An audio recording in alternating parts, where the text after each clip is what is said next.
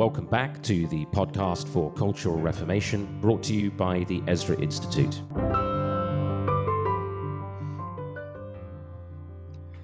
Well, welcome back, one and all, to the podcast for Cultural Reformation, brought to you by the Ezra Institute.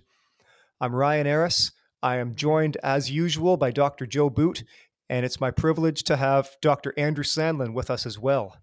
Andrew is a fellow of the Ezra Institute. Regular listeners will be familiar with him. He's on 4 or 5 times a year, teaches at several of our training programs, and has been a great friend and asset to the ministry. Andrew's most recent book is called Virtuous Liberty, A Christian Defense of Classical Liberalism and the Free Society Against Cultural Leftism and the New Right. So this it's an edited collection. Joe's got a chapter in there on Christianity and racism. Andrew has expertly edited these together, and I would encourage you to go and pick up a copy of that new book. Just another reminder that coming up in just a few short weeks, Ezra Institute Canada has 2 Mission of God conferences happening. December 2nd in Windsor, Ontario, and December 9th in Calgary, Alberta. The theme for both of those is going to be redeeming sexuality, and you are not going to want to miss it. Visit EzraInstitute.com, get your tickets, and we'll look forward to seeing you there.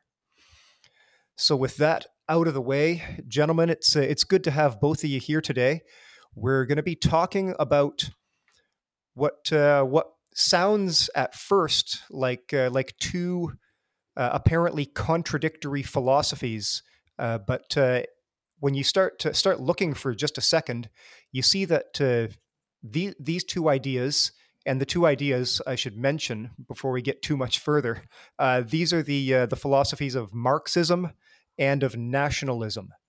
And both of these we've talked about in several places and in several episodes. But one of the things that Andrew is here to talk about as an expert in the philosophy of ideas is why do we see 2 supposedly or apparently contradictory philosophies being trumpeted and kind of going around together? Andrew, maybe that's a place to start. If you wouldn't mind laying out a couple of lines about what these 2 ideologies advance and support, and why are we tending to see them together these days? That's a very good question, Ryan, and it's not a new one. What we're seeing played out in the United States and some other Western countries today is very similar to what happened in Germany in the late teens after World War II, all the way up to the Nazi takeover in 1932. And that is a romantic nationalism on one side, a militaristic nationalism on one side, and an internationalist Marxism on the other side. Well, in Germany, as we all know, the nationalism won that battle. It lost in other places. The term nationalism can mean all sorts of things to different people, and that's part of the problem. In fact, it seems a greater problem with nationalism than Marxism. It seems people have at least an intuitive understanding of what Marxism is, but use the term nationalism, and it can mean everything from patriotism to its most negative connotation, Hitlerian, Mussolinian fascism. So if the way I use the term and the way I think it is generally understood in its most generic sense is sort of the 19th century romantic notion, largely based in the thought, not entirely, but a thought of Hegel, that the nation, the Volk, is a people and they're sort of the soul, almost like the nation itself is like an abstract human being. It is the collective. And it has an ideological character. It has an ethnic character. It has a cultural character. And this character is tied almost always to a particular land, a soil, a particular history, a development. Now, by no means is everything that I just said bad. God created peoples, and nations do have their own character and their own history, and that's undeniable. But the nationalism historically has wanted to say more than that. It's wanted to say, and this I think is perhaps the key distinctive, and that is that the individual's identity is largely, though not exclusively, found in the nation state, in the nation. Now, they would also, like Mussolini and Hitler, would say the family, too, is important. Your identity is in the family. But the family itself finds its meaning in the state, in the nation. Mm. And there's almost always an ethnic component to that. There's a strong opposition, of course, to outside influences. They hate anything cosmopolitan. They tend to be anti-Semitic, and if you think about it, one reason for that is that since AD 70, for the most part, the Jews have been largely a global people. They didn't have a land of their own, so they've gone everywhere. And of course, the Jews have been successful, and therefore Jews and others have sort of polluted our boundaries. So there's a very strong anti-immigration attitude among nationalists. Okay, so that's nationalism. We'll talk more about that. It's a good juxtaposition, Ryan, because Marxism is inherently internationalist. I Right. mean, Marxism is basically secular globalism. Mm-hmm. Marx himself, of course, the economic side of Marx, economic Marxism, is about the unity, the global unity of the proletariat. I mean, after the first nation itself fell to Marxism in 1917, there was immediate discussion of how are we going to export the revolution? How are we going to export it to Germany? I talked about that earlier. How are we going to get it all over the world? Well, that didn't happen at all right away. And by the time World War II came around, Stalin, lo and behold, had to become a nationalist. Oh, the great national character of Russia being attacked by Germany. But philosophically, Marxism is globalist, economically globalist. But I think in our own situation, it's more correct to speak of the Marxism of today in the West, which is cultural Marxism. And that is the idea of breaking down all borders, all barriers to the sexual revolution, the equality of sexes, equality of ideas, equality of religions. Marxism is basically the destruction of every hierarchy except generally the hierarchy of the state and the hierarchy of the central idea of equality, which itself oddly becomes a sort of hierarchy. Everything must bow down to this notion of equality. Well, you can see then that you have this conflict of these two, the international Marxism versus nationalism, and there is a constant conflict. But it's interesting that, as some of you listeners will know, have heard the name of Herman Dooyeweerd. One of his ideas is that in all non-Christian thought, there are always these antinomies, and there are always these ideas. If you have a particular idea, you'll have a corresponding idea that seems on the surface to be hostile to that idea. And yet those two ideas eventually at the root are autonomous apostate ideas. And that is true in this case. I think what has happened in the West, I think it's very clear. I think Dr. Boone, I'm sure, has talked about this too, is for the most part, certainly over the last 50 years in an accelerated way, we have seen the growth of cultural Marxism, new leftism, and in the West, very little nationalism. Well, people had it up to here with that. And so there's been a response. The response hasn't been a distinctively Christian response, but often a nationalist response, which is we just going to make our borders tighter. And in some cases, that's correct. But there's no Christian basis for most people, no Christian foundation for this. We've got to look to the nation state as central. There are elements of this, though he did a number of good things, elements of this in Donald Trump and a number of others in the present Republican Party in the United States. The important thing is the nation state. Well, I would suggest to you that there are good Christians devoted to that. At root, that form of nationalism is no more Christian than Marxism. The Christian idea is that our unity is in Christ and in the culture that he establishes based on his word, his revelation, not on an ethnicity or some other kind of kinship. This is true even of the family, which is the foundational creational institution. The family is not absolute. The Christian family is more important than the biological family. There ideally shouldn't be a conflict between them, but Jesus Christ made that very clear. If your parents have turned away from me, then you have to follow me and not your parents or other family members. So I think, Ryan, that's kind of a long answer, not nearly as long as Dr. Boots would have been, of a clash between a nationalist and an internationalist kind of political autonomy. And that's what we're dealing with here. Two particular autonomous anti-Christian philosophies that seem on the surface to be at war with one another, nationalism and internationalism, which is Marxism. Yet at root, they're committed to autonomy, and neither is willing to submit to the authority of God and His Word. Right. Well, I appreciate that drive-by synopsis. You've preempted a couple of my other questions, so maybe, and I'll open it up to both of you to just drill down a little further. Andrew, you mentioned that the recent rise in nationalist sentiments of all stripes has been that I guess a vague sense on people's part that we've been pushed too far by the cultural Marxists. Cultural Marxism has been successful and prominent over the past half century, and are you saying that that kind of ideology has hit a wall, or has exhausted its cultural capital, or what?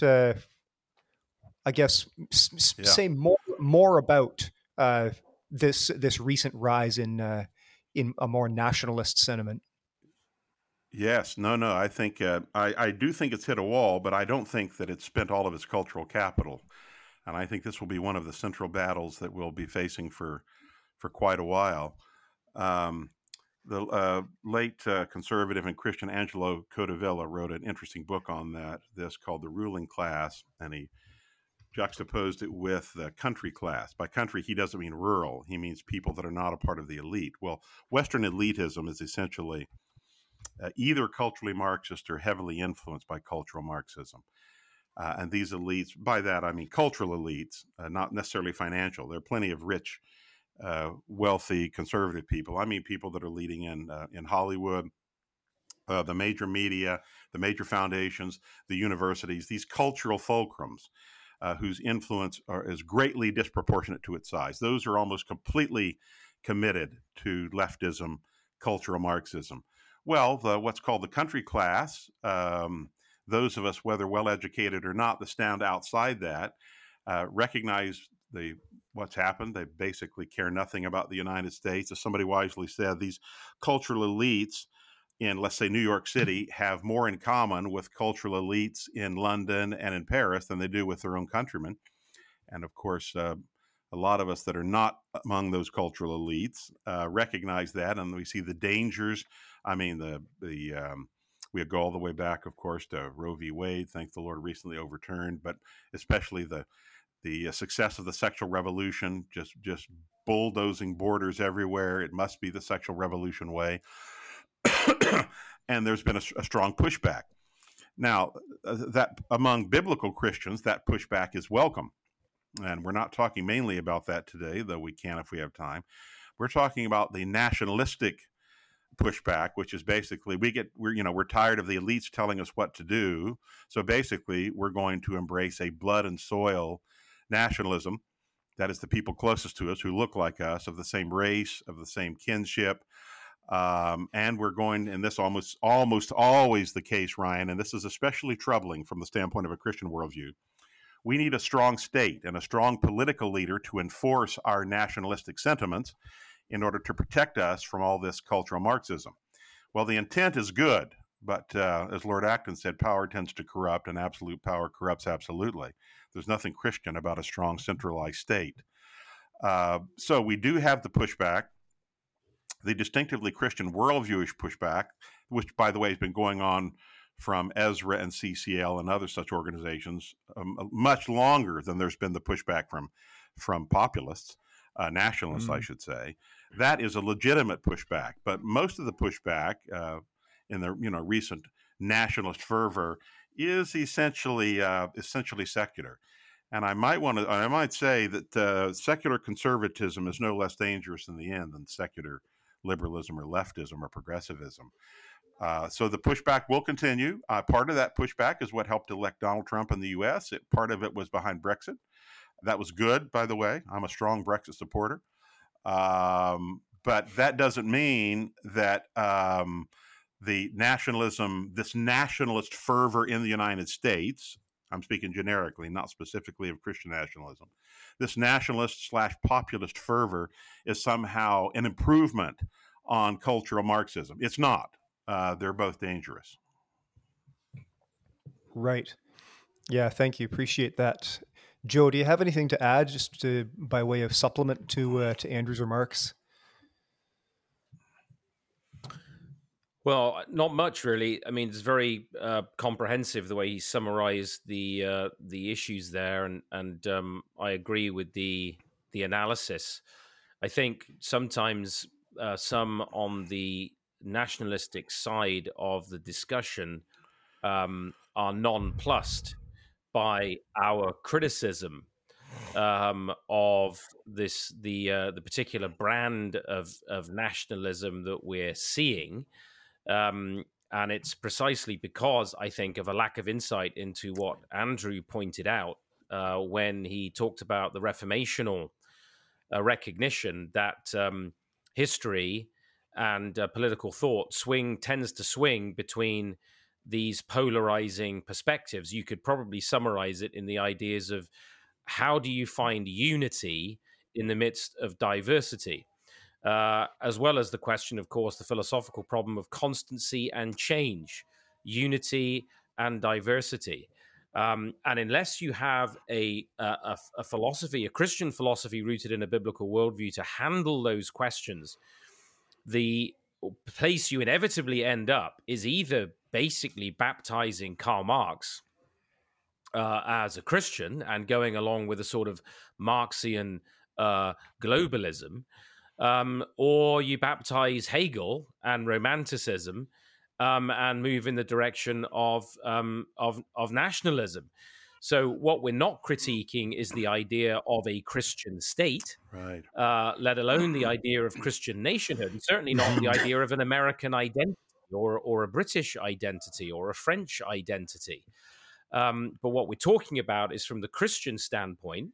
I think Andrew sort of referenced in passing the whole idea of peoples and nations. We're told in the book of Revelation that the kingdom people are from every tribe, tongue, people, and nation who've been made a kingdom of priests unto God. Well, of course, that presupposes the existence of peoples and nations. The problem is when the totalizing conception, the organizing principle for human existence becomes an ism, like nationalism, or Marxism, rather than the kingdom of God. Marx emphasizes the whole idea of unity, but in a secular sense. And nationalism emphasizes a primordial diversity, but ultimately they're also in a secular sense, and denies that the kingdom of God relativizes, as Andrew rightly pointed out, the family, the church, and the state in terms of the claims of the Lord Jesus Christ. So we cannot devote loyalty to the nation above that of the Lord Jesus Christ and his kingdom, any more than we can be loyal to the family that has turned against Christ and the living God, or that we can be loyal to an apostate church over and against Christ and his kingdom. So it's the absolutizing of the idea of the nation here that is the problem. That's where our critique stems. It's a failure to find unity in diversity among peoples and nations within Christ, and and the gospel of the kingdom, so that the nation now becomes the organizing principle. And it's interesting that both of these polar opposite or supposed opposites, actually, as Andrew says, have oftentimes an underlying unity. And one of those is that Marxism, in its dream of a stateless world, tends to emphasize the state more and more, and the nationalist, in the dream of unity around national identity, ends up emphasizing the state more and more, and both end up with essentially totalizing or totalitarian visions of statism, and the concept of sphere sovereignty and the limitation of family, church, state, and other institutions just begins to vanish into thin air. Right. So I think the philosophical route here is absolutely critical to the discussion, whether it's rooted in scripture or whether we're actually importing non-Christian philosophy into our thinking. Yeah, thanks, Joe. So at with the Ezra Institute, we've made it one of our goals for several years to help Christians cultivate a bit of an allergy to any kind of ism, as you pointed out. And I guess my question is in there now that we've firmly established that, is there nuance, or are there shades or degrees of I get of isms where you can have, and let's just walk back nationalism a little bit and call it something like patriotism. Can you have an ism like patriotism that is good while it's not absolutized? Yes, I think you can have a healthy appreciation for where God has placed you historically, and He's placed us historically in particular nations. I think that is true of, just about any nation. The Polish nation, I think, though the history of Russia politically has been tragic for centuries, there's nothing wrong with Russians being patriotic as far as their history. They have been influenced greatly by Russian Orthodoxy, which my view is a very deviant segment of the faith, but nonetheless, there is a little contact, vague contact with the Christian faith there. So I don't think that's the problem. But most of these isms actually are ideologies. I think the problem with nationalism and the expression Christian nationalism is that the term is so elastic as to have almost no meaning. Yeah. Now, Yeah. if you read Stephen Wolf's book, I think you'll find out that he essentially begins by making a case for nationalism and then saying, well, given that we must have nationalism, we need the Christian version. That, in my view, is precisely the wrong direction. This is why I appreciate reformational thought so much. It's basically radical in the specific denotative sense, is getting to the root. We must get to the root of the issue. What does God's revelation say? Constantly, we must be looking back at God's revelation and not sort of baptizing things out in the culture. So I have come up with a sort of a three-pronged moniker that might help describe it. There are all sorts of subgroups, but we have today Christian nationalism, Christian pietism, and Christian culture. Christian nationalism, which we'll talk about perhaps more in a specific way in a minute, is, at least in its more academic versions, and the more prominent spokesman for it, hold basically a baptized nationalism, a Christianized version of nationalism. And some of them will acknowledge that. Again, acknowledging Ryan variations. And then, of course, in response to that, you have some groups like G3 and various others, not everybody in them again, but some of these groups that push back rightly. But their pushback is not to say that Christ should be Lord of all things, but to say we don't believe that the state or politics should be Christian. Well, that's also a false and mistaken view. That's the pietistic view. The third view is the right view, right? The Goldilocks view, not too big, not too small, but just right. And it just naturally is the Ezra and CCL view, right? Our view must be right. Of course, we believe it is, and that is the Christian culture view, which is that all of life should be Christianized, but not in any nationalistic way. And obviously, it can't be pietistic, but rather every area of life must be brought under the authority of Christ the King according to his word. And where it pertains to the state and politics, then we ask ourselves, what does a Christian state look like? And in our view, the role of the Christian state is very minimal, certainly compared to the options we have today, is to enforce the law of God appropriate to that sphere. The role of the state is not to make people better Christians or even Christians at all. That's the job of the family and church. It is to maintain Christian standards appropriate to the state, but that's very different from saying, well, the role of the civil magistrate is to Christianize things or make society safe only for Christians. The Bible doesn't say the magistrate should make society safe only for Christians. In fact, that's an anti-biblical idea.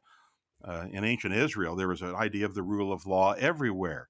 that you couldn't discriminate against anyone within the bounds of God's moral law. The strangers, there's not one law for one kind of person, one law for another. Everyone must be treated equally under the law, God's law, of course. That's very different from a nationalistic idea, such that we have a Christian prince whose idea is basically sort of to enforce Christianity.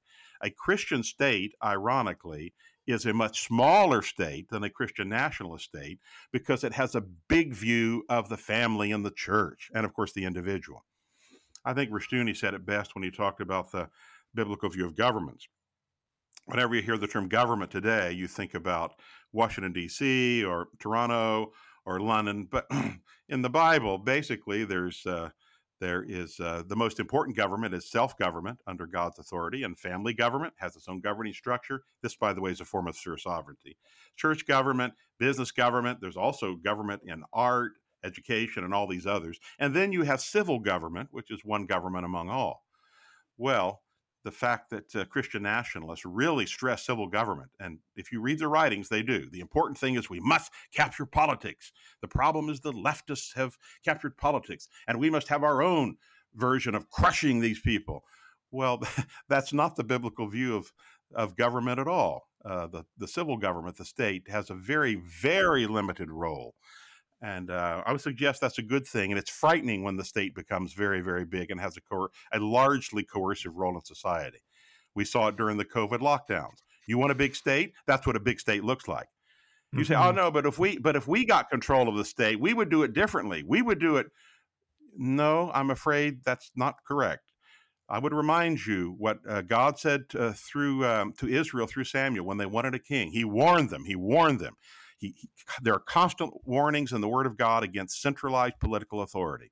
There should be one king, one godly king only. I'm not arguing against British monarchy, Joe. One true godly king, and that is King Jesus, who's the cosmic ruler. So we need to deconsolidate political power, and our families and churches and other institutions should be strong.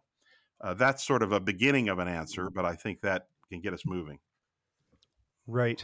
Mm-hmm. Just to, I guess, follow up or press on that a little bit, we've mentioned Christian nationalism a couple of times in passing, and you said, and I agree, Andrew, that the term it's fairly recently, just in the past few years, kind of become a household term amongst a lot of reform-minded Western Christians, and has quickly kind of become a political and ideological football to fight over.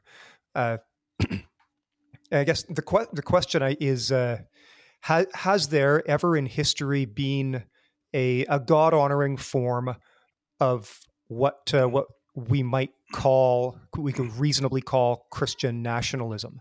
Have we seen this applied in history in a way that honors God and leads to the flourishing of the people under that system? Well, I think that's where the equivocation comes in, Ryan. We certainly have seen substantial Christian nations from time to time, but I wouldn't want to equate that with Christian nationalism. Yeah. I would, I think an example of that, and I'll tell you honestly, and I don't say it because Joe is here, I have nothing but the highest regard for the history of Christian England. And that's despite the fact that I am not generally in favor of monarchy as an American, but I don't deny how that England influenced the world, and not just its own culture for Christianity. But I think no knowledgeable historian or scholar of British history would call that a sort of Christian nationalism, certainly not in the way that's being advocated today. This was a group of people that believed in, if anybody, I mean, where did the idea of trade, international trade, come from in the modern world? Well, of course, Holland, but particularly England. I mean, England helped make the world wealthy because here's this little island that's trading all over the place. And it's just truly remarkable, based on, not perfect, no nation is perfect, but based largely on Christian principles, going back in freedom, the Magna Carta, and so on. So that, and of course, and this is certainly true in Europe. I think that it is correct to say that even in Eastern Europe, when you had in Eastern Orthodoxy, and I'm a strong opponent of the statism there, And yet, I'm glad that there were magistrates that bowed the knee to King Jesus, even if they were uh, their political authority was concentrated. So, in general, the answer is yes. There have been Christian nations, but the idea of tying Christianity to blood and soil ethnicity, and the idea that it's among Christian nationalism today that we should basically kick the Bible out of civil authority, and we should operate according to natural law, so called. No, I'm afraid that sort of Christian nationalism is not favorable. So, if you want to say, have there been Christian nations? Yes. Has there been sound Christian nationalism such as being advocated today? I would suggest no. Right. Mm-hmm. I appreciate that. All right. One of the things as well that we've talked in and around that I'd like to get to from both of you a little bit more commentary on here is this association between, or this connection with, nationalism and anti-Semitism, and that has seemed to be a recurring factor throughout history, at least the history of the 19th and 20th century, certainly. But even some modern variations of this Christian nationalism are not immune to a form of anti-Semitism. And can you just discuss or explain whether that is so, or whether that's just perception, and if it's true, what accounts for it? Sadly, it is. It is true. When you look at the great nationalisms of the 20th century, none was Christian, of course, but Mm. all of them, to one degree or another, were anti-Semitic. I mean, immediately we think of National Socialism and Nazi Germany, but it was almost equally true in Mussolini's Italy and Franco's Spain. Perhaps somewhat less true in the nationalism in Japan with the Hirohito, but still there was a just general hostility. I must be fair too. There was also, even in American democracy, too many Americans were anti-Semitic, and I suspect also in Britain and on the continent. But as far as nationalism is concerned, at least in the 20th century, it seemed almost inherently anti-Semitic. To be a nationalist was to be an anti-Semite. I have seen marks, distincting, sad and tragic marks of this in sort of the modern Christian New Right and those who hold a Christian nationalism. I was just watching a YouTube clip of a video. Is rather harrowing, frightening, if you ask me. One of the Christian nationalist authors, he's even co-authored a book on Christian nationalism. This is not Stephen Wolfe, by the way. This is someone else who came across quite vocally supporting anti-Semitism, advocating the idea that when he was asked, how do you account for the fact that the Jews have historically tended to be very exceptional as merchants, as brain surgeons, as scholars, and so on, despite their small size? Why have they been so predominant despite their small size? And his answer was, well, you see some sort of evil satanic influence there. So he was basically arguing Satan has used them as though they are somehow uniquely evil people. He made the comment, he said, I think that as generations, as we get farther away historically from the 1930s and 40s and the Holocaust in Europe, more and more people are going to be willing to accept the idea that there is something uniquely evil about the Jews. And we have to be willing to discuss this because a lot of younger Reformed people are very interested in this topic on these sort of odd, unique place of the Jews as anti-Christian and so on. Well, I would like to say that there are two basic groups historically in Christianity that have been most pro-Jewish. One is a distorted view of dispensationalists who have an inflated view. I don't get into that right now. But the second is the Reformed Christians. The Reformed wing of the Reformation has almost always been strongly pro-Jewish because it sees the promises of God in Romans chapter 11 that a great number of Jews will be converted in the future. And as Joe Boot was referring to earlier, and he'll probably want to talk about this, the Jews themselves, despite in their apostasy, they're a reminder of God's covenant promises, a reminder of the Word of God. Their very presence is a rebuke to a modern secularism.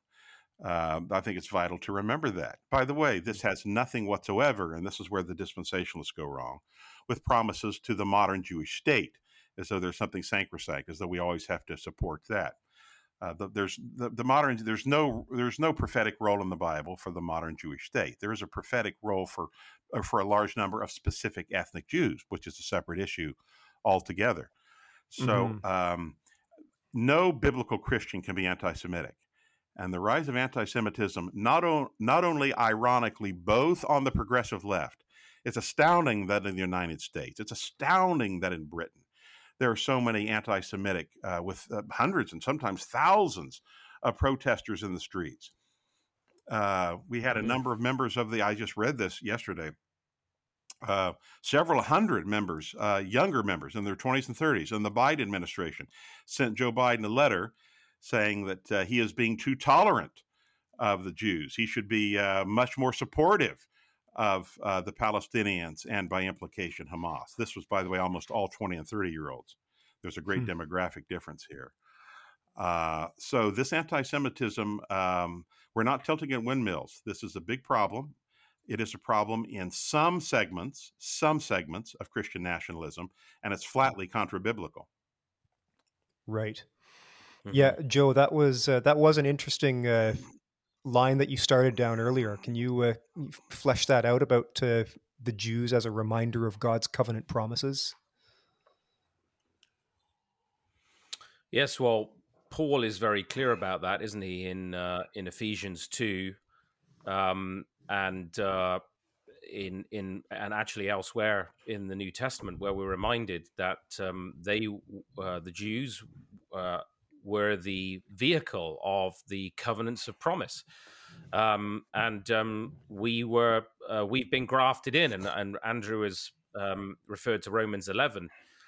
Which is a critical passage where there is also, in Romans, a caution that we don't boast saying, well, somebody was broken off that we could be grafted in, because we could be broken off also if we rebel and disobey. Because, of course, I think the issue is that Christ is the root. He is what we're grafted into. I think the dispensationalists make the error that somehow the Jews themselves are the root, but no, that the Christ is the root. Yes. And so this is precisely why it's important that biblical faith doesn't begin with Abraham. It begins, of course, with Adam, and then with Noah and his sons. And Abraham pays a tithe to the priest king of Salem. And the priesthood, the ultimate priesthood, is the order of Melchizedek, not of Aaron. But nonetheless, the Abraham is called out, and he's not promised an empire, and certainly not a Marxist one, because the promise is Christ, as Paul tells us in Galatians. He is the seed of Abraham, the seed. But those in of Abraham's loins, not, by the way, all 8, because Abraham had 8 sons, but only one was the child of promise, which is, of course, it's not an ethnic seed. Yes, it's not about simply being derived from a particular ethnic personage. It's the promise. It's the covenants of promise, and so through Isaac and Jacob, and then on into his sons and the 12 tribes, we have the custodians of the covenants of promise. And so that makes the existence of the Jews a perpetual reminder, historical reminder. And as Andrew alluded to, with secularism and modernism's kind of denial of the Bible, denial of the historicity of Scripture, denial of Christ and his identity and his messianic identity and so on, Christ being the anointed one, the Christ. You can't understand the identity of Christ, the anointed one, unless you understand the history of the Jews and and of course the way in which Gentiles within their history, like Rahab and Ruth, become part of that lineage of Christ, the anointed one, who is the priest king after the order of Melchizedek. But you can't understand the anointed one, the idea of Christ, without the Jews. So the existence of the Jew, the presence of the Jew historically, which is why, despite the diaspora, that reminder remains of the truth of the Bible, and that Jesus Christ is the Savior of the world for Jew and Gentile. And that we can expect and should expect a great ingathering, as Paul longs for in Romans 11, of Jews, of people who can trace their ethnicity to the Jewish people, that we can expect an ingathering. That's precisely why in I think around 1650, Oliver Cromwell in England, readmitted the Jews to England because, as Andrew says, the Reformed faith was always very philo-Semitic. It was Hebraic to its core in its sense of the importance of the Word of God, not, interestingly, pagan Stoic philosophy, which tends to be the philosophical ground of nationalism, but the Bible was central to Reformed thinking and the Puritans. And so, as they thought eschatologically, the Jews were readmitted to England. So there is something significant, and I would say on both sides of the coin that Andrew alluded to. It's remarkable how Marxism has become incredibly anti-Semitic as well, and it tells Yes. you Mhm. when you find Mhm. anti-Semitism, you're looking at a culture that's overthrown Christianity. I think that's key. When de-Christianization begins to happen, whether it's in the form of fascism, National Socialism, or Marxism, you see anti-Semitism begin to rise. And the coalition of Marxism and Islamic anti-Semitism is very interesting today. That's not a great surprise. Marx himself, ironically, and there are such things as anti-Semitic Jews, by the way, That's right. because they're resentful or have a hatred towards their own nation's heritage in the Word of God. Karl Marx himself is a very good example of an anti-Semitic Jew. I would say that Sigmund Freud is another. Ended his life, I think his last book was a book spitting out venom against Moses and the Word of God. So anti-Semitism isn't just a Gentile phenomena. It's there amongst atheistic Jews as well. And where you see de-Christianization, you see the rise of anti-Semitism. Now, England, the heritage which Andrew referred to as a sort of an idea of Christian nationhood, really borrowed its idea of kingship from the Bible. And the one preeminent requirement of a king in Scripture, if you recall, was that the king would read, not just read the law of God every day, but make a copy of it in his own hand, Amen. and then read God's law every day, so that he is not lifted up Amen. above his brothers. So it's interesting that when the Puritans and the Reformed faith really impacted England, one of the first effects was to limit the king. And although the coronation oath makes it very clear that the king is subject to Christ and his law and his word, absolute power of monarchy and some of those ideas that had come through a synthesis with paganism and Christianity had to be broken. And one of the if there are any advantages to the English system, Andrew, one of the interesting things is that what kingship has allowed, a limited kingship under God as the head of state, allows you to maintain a patriotic attitude to your nation, despite what may be going on in political life. But because civil governments come and go. And I think one of the challenges in other constitutional arrangements is that it's often very difficult for people to feel loyalty, to feel a sense of unity, to feel a sense of patriotism if somebody is in government who seems very opposed to their perspectives.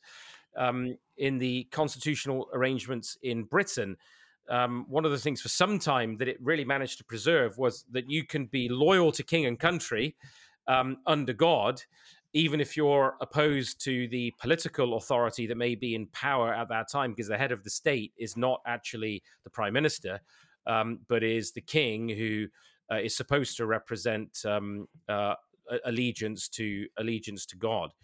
It's interesting too that some of the more nationalistic proposals have come from Jews like Yoram Hazony. Hmm. And I think his book, The Virtue of Nationalism, is a much softer and more Hebraic expression of the idea of nationhood. I would, in fact, describe his book as much more a description of the idea of biblical nationhood than of nationalism. And it's interesting that you get more reference to the Bible and more attempted exegesis of Scripture in that book than you do from some of the books that claim to be Christian nationalism, Hmm. but are in fact really reliant on pagan resources and resourcement philosophically. And interesting that on the one hand, you don't get anti-Semitism. You've got Yoram Hazony, a Jew, writing it. In some of these others, you get overtones of primordial forms, ethnic forms of nationalism, which in some cases, not all, as Andrew said, leads to sympathies with anti-Semitism. I'd like to add another point. Thank you, Joe. It's interesting. Critics of Christianity have correctly pointed out that there has been anti-Semitism within prominent leaders of the Christian church historically. And that just shows that the Christian church, too, can be sinful. The Bible teaches that. Yes. Interesting what happened. Basically, as certain individuals in church history became, and some quite early in the patristic church, became anti-Semitic, they tended to cut off the authority of the Old Testament or diminish the authority of the Old Testament because they considered it so Jewish. It's very interesting what happened historically. The Old Testament basically structures the biblical and Christian worldview, and it structures the interpretation of the Bible. So if you get rid of that, it's necessary to replace it with some other sort of interpretive structure. Well, in the patristic church, that happened to be scholasticism. So basically, you either have a Hebrew way of interpreting the Bible, which is the Bible itself as a Hebrew book, or you have a replacement, which is the scholastic way of interpreting the Bible. And what I've just described are two options, only one of which is correct, and that is the Hebrew way. The Bible is a Hebrew book, and it's for this reason, and I think the listeners, I hope they can understand this. This is a really important point to make. Christians must be anti-Judaistic, that is, against the apostate Judaism of both the Old and New Testaments, but pro-Hebraic. Hmm. Anti-Judaistic, but pro-Hebraic. Because the Church of Jesus Christ, Jew and Gentile, is, of course, the true Israel. The Bible itself is a Jewish book. Our whole faith is structured in a Jewish way. This Jew-Gentile faith, this truly global Christian faith, is structured in a Jewish way. And therefore, it must oppose the Judaic, the Judaistic way of interpreting the Scripture, which is salvation by works, salvation by ethnicity, and so on, that Jesus Christ strongly opposed. Understanding those factors is vital. By the way, this is another reason that scholasticism, and we won't go into it in detail, I'm sure, but is so dangerous. Scholasticism is largely, with respect to the Bible, an interpretive method replacing the authority of the Old Testament. It's a Hellenic Greek way rather than a Hebraic way. I think that's important to understand. Yeah, excellent point. Excellent point. Yep. That's a great reminder. This has been it is a difficult and complicated and emotionally intense subject, and I really appreciate the way that both of you have treated it today. We'll leave our discussion there. There's obviously much more that could be said, but we'll let that sort of sit in its own capsule for this week's discussion. And I remind you, as ever, thank you for listening. This has been the podcast for Cultural Reformation. And we'll tell you that from him and through him and to him, Jesus Christ the King, are all things. May God be glorified, and we'll look forward to being with you again next week.